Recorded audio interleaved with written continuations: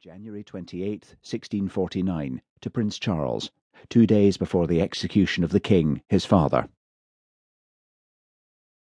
Book 1. The Green Years, 1612 to 1636. Chapter 1. No baby, unless it were heir to a throne, could have been more eagerly welcomed. The Lord James Graham was indeed heir to a family of almost royal importance. His father, the 4th Earl of Montrose, was made President of the Privy Council.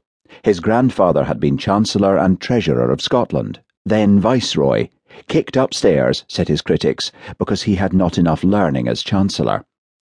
His great-grandfather had fallen in the famous field of Pinkie, his great-great-grandfather in the still more famous one of Flodden. A yet remoter ancestor at Falkirk by the side of William Wallace. There was even an ancestor that had had something to do with the Roman wall of Antoninus. In short, of all the families that guarded the Highland line of Scotland, the family of the Grahams was foremost, so that there was good reason that the Lord James should be born, the only son among 5 daughters, 3 of whom had been born before himself. His father led the placid life of a country gentleman, as few of his forebears had done, shooting, playing golf, smoking, and breaking hundreds of clay pipes, and sampling every known variety of tobacco.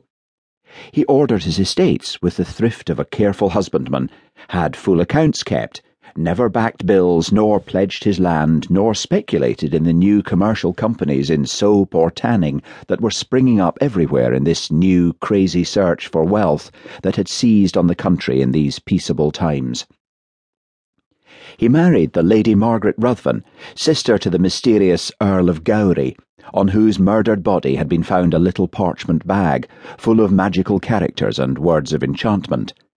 He had been killed by King James's servants in defence of their royal master, it was said, and the dead body was propped up at the delinquents' bar in Edinburgh to stand its trial for high treason. Small eloquence could it show on its own behalf. It was found guilty, and its head condemned to be set on the Tolbooth, there to stand till the wind blow it away. This was done on the very day in the year of 1600 that Prince Charles was born at Holyrood Palace, and some thought it an unfortunate omen, both for the royal baby and for the new 17th century. From then on, the Lady Margaret Ruthven walked with a defiant carriage, and looked out on the world with implacable eyes. All the friends and relatives of the gentle Graham who became the 4th Earl of Montrose expressed wonder at his rashness in marrying her. Only once before had he had occasion to show the courage of his race, and that was when he set on Sir James Sandilands in the High Street of Edinburgh and avenged a kinsman's murder by a fight to the death with broadswords. And in this, his single act of violence, he also avenged the fact that King James had given to young Sandilands, in token of his fatuous affection for him, the lands that had belonged to the late Earl of Gowrie, into whose disgraced, disinherited, and dangerous family the 4th Earl of Montrose was bold enough to marry. For not only did he make himself brother-in-law to the head of a warlock on the Tolbooth, but his wife's grandfather had been noted as a necromancer. The lovely Queen Mary, bred up as she had been among the Italian sorceries and juggleries of the French court under Catherine of Medici, fearless and curious as she was in all matters, had yet not dared in her youth to accept a ring from Lord Ruthven, the Lady Margaret's grandfather. So she had said to some of her suite while hawking near Kinross, "For," she said, "I know him to use enchantments, and yet he is made one of my privy council." But nothing untoward happened in Lady Margaret's marriage, as far as one knows, the gossips added hopefully. She was inhuman, said the many women who rather feared her, a coolly indifferent wife, a careless mother.